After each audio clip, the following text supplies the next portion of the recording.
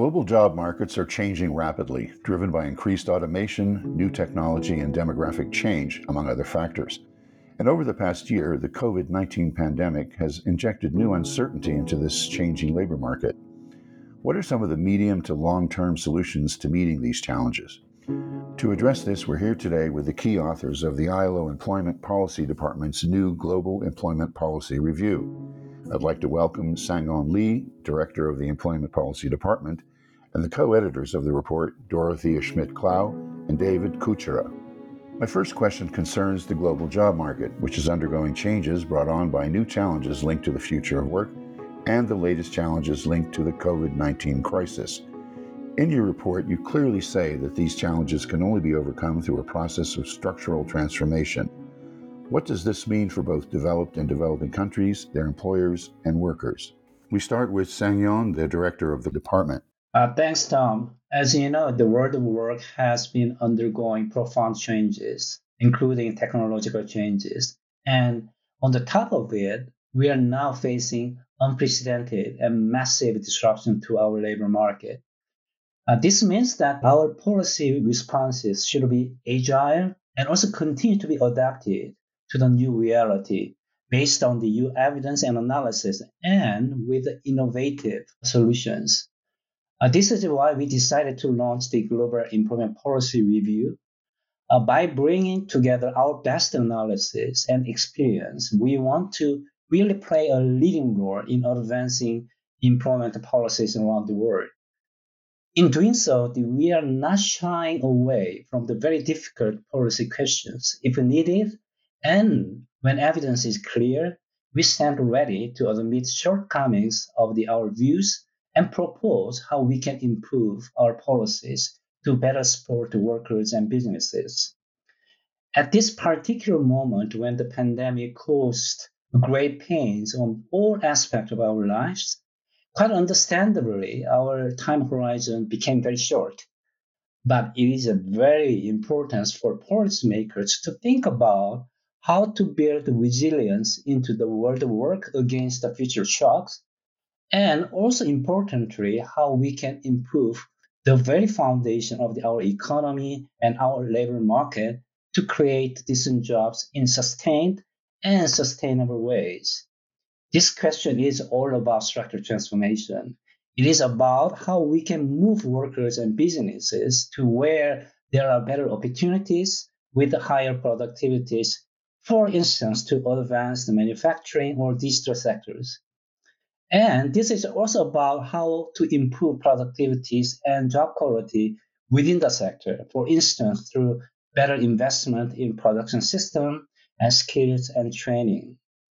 The pandemic clearly showed that we need to change our socio-economic model, and we strongly believe that the structural transformation will facilitate such changes. One very important issue here is that we need to make sure all these benefits of this structural transformation process should be shared broadly, leaving no one behind. That's why the report called for inclusive structural transformation. Thank you, Sang-Yeon. David, can you share your insights with us now? One of the main challenges regarding the future of work is fears about automation, and in particular, labor displacing technical change.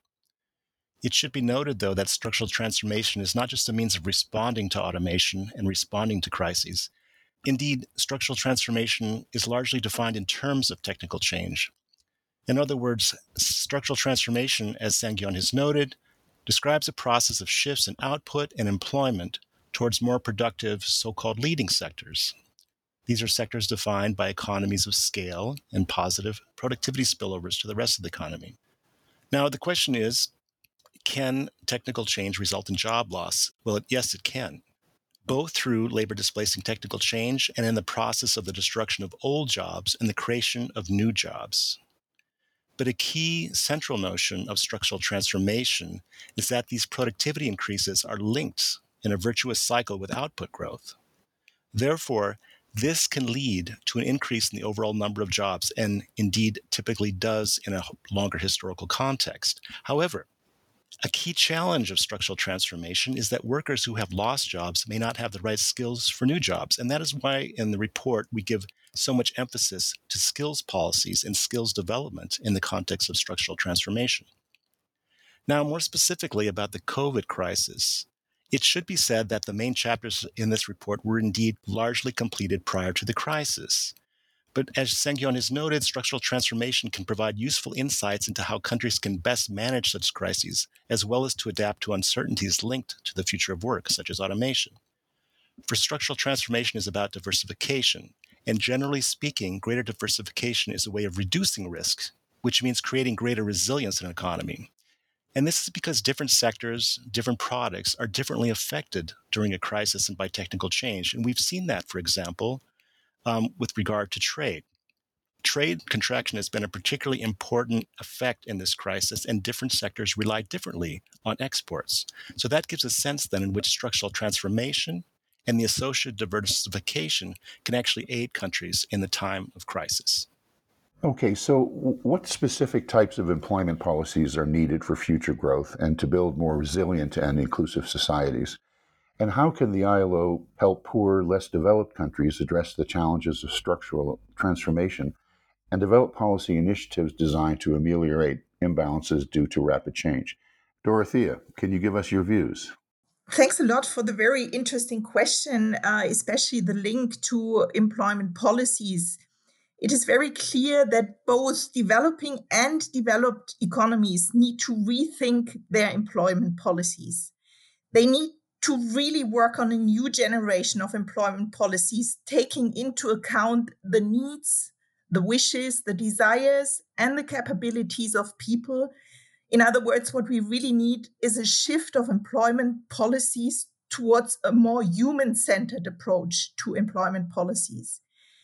These policies need to take into account the new realities as they are given in the future of work, and as Sang-Yeon has already mentioned them, but also the new realities we face after this crisis. To be able to do that, we need to get away from thinking that just one single policy can actually solve all problems. We need a set of policies, and the ingredients in this set need to work hand in hand. These sets of policies actually include different targeted policies, but they include at the same time employment-centered macroeconomic policies, active labor market policies, etc. And in the Global Employment Policy Review, we actually talk about some of these policies, some policy areas, including employment policies on greening, employment policies on transition policies, especially the transition from informality to formality, policies linked to trade, especially skills policies, and public investment policies. So we've chosen a set of policies to discuss in this report.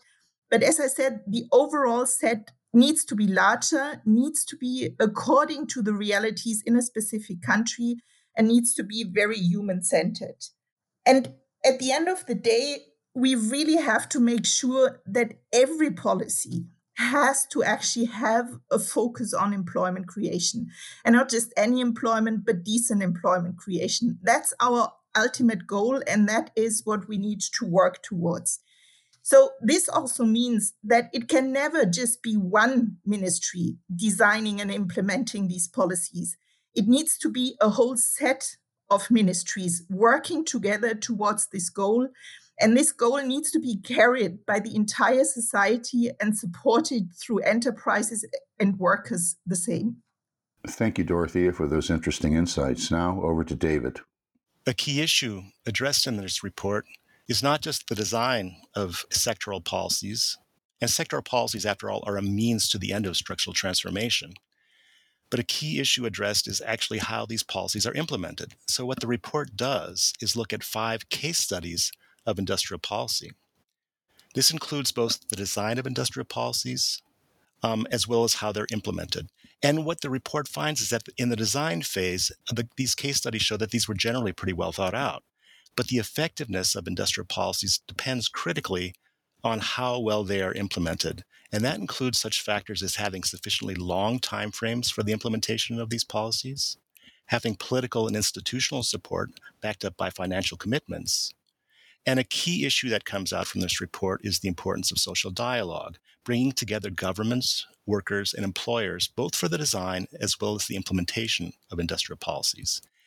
And what the report concludes, actually, is that social dialogue is an area where there's really a need for improvement in the implementation, in particular, of industrial policies, and that will really help them be more successful.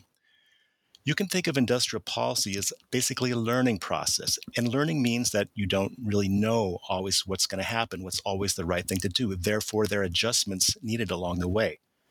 Danny Roderick refers to the process of industrial policy as a process of self-discovery and learning what works and also what does not work and how to adjust accordingly. That clearly can benefit from having the multiple perspectives that are made possible through social dialogue and working with governments, workers, and employers together.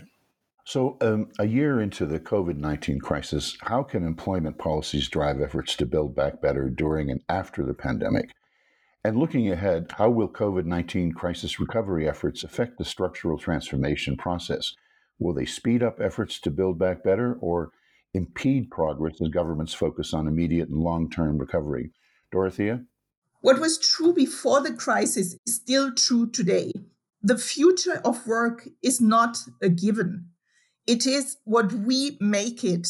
It is determined by our interventions and our decisions. After the first emergency interventions regarding the COVID crisis, we now have to move towards designing a recovery process that will lead us to something better than where we were before the crisis. The set of policies I was just talking about is still the same. The approaches are still the same. What will make the big difference is actually the willingness of societies to go for this change, the willingness of societies to really think through where do we want to go, what measures does it take, how can we actually make sure that the new reality is really what we want it to be. So in this sense, it will be very important that, as I said before, societies support the policy process, but policy process are designed towards this ultimate goal of decent work for all and a better human-centered future of work. This is why, and David mentioned this before, social dialogue is more key than ever before. It's not just key in the design and implementation process of industrial policies, it's key as it is where the debate takes place regarding our future of work. And it is necessary because these changes need to be carried by the whole society, including workers and employers. I just want to say one word regarding international solidarity. It might be relatively easy for countries that have a lot of resources to actually change the future of work. It might be less easy for countries that do not have these resources. These countries might have spent almost everything they have to actually get out of the crisis, but they still have a long recovery process ahead of them. So there is an absolute need that those countries that have the resources actually support the other countries. Because if they don't recover, if they don't go on a new path towards recovery and a better future of work, it will be very difficult for us, the richer countries, to end up where we want to end up. So I think this call for international solidarity is more important than ever before. Thanks for that. Now, Sang-Yeon, can you wrap it all up for us? Okay. Dorothea outlined the key policy issues so well. I just want to add two more important points. The first, crisis is not new to us. About 10 years ago, we had a global financial crisis. So we need to learn from the previous crisis. One of the key lessons for me is that unless you really place decent jobs at the center of the recovery policies, labor market recovers just too slowly and so painfully. In the previous crises, many governments shifted austerity policies in response to a very early sign of GDP recovery, and it took more than 10 years for the job market to recover to pre-crisis level. So for that, I would argue that the recovery policies should be guided by the labor market recovery. In doing so, just looking at unemployment may not be sufficient, as many people move out of the labor market, especially women and young people and informal workers. So we need policies which have to pay special attention to what we call the inactive population. It is also important to look at the labor income and wages as a crucial indicator for recovery. The second issue is that I fear there is a global consensus about what would be overall policy directions. An excellent example for this would be the ILO Centenary Declaration on the Future of Work, which was adopted last year. This Centenary Declaration calls for investment in three areas to ensure a better future of work. They are investment in people, jobs, and institutions. Then the real question for now is how to deliver them. And we know that the situation will continue to evolve rapidly with a great uncertainty and new risk in the coming years. As I said in the beginning, our policies should be even more agile and need continuous adjustment. For that, we need to monitor labor market development and policy impact in a very timely manner and use such analysis for policy adjustment. Learning from other countries will also be crucial. We know from experience that the good policies at a difficult time like today can give hope and relief to millions of people. Sang-On Lee, Dorothea Schmidt-Clough, and David Kuchera, thank you for joining us today to discuss this report. It's available for download at www.ilo.org/employment. Meanwhile, I'm Tom Netter, and you've been listening to the ILO podcast series, Global Challenges, Global Solutions, COVID-19, and the Employment Policy Response. Thank you for your time.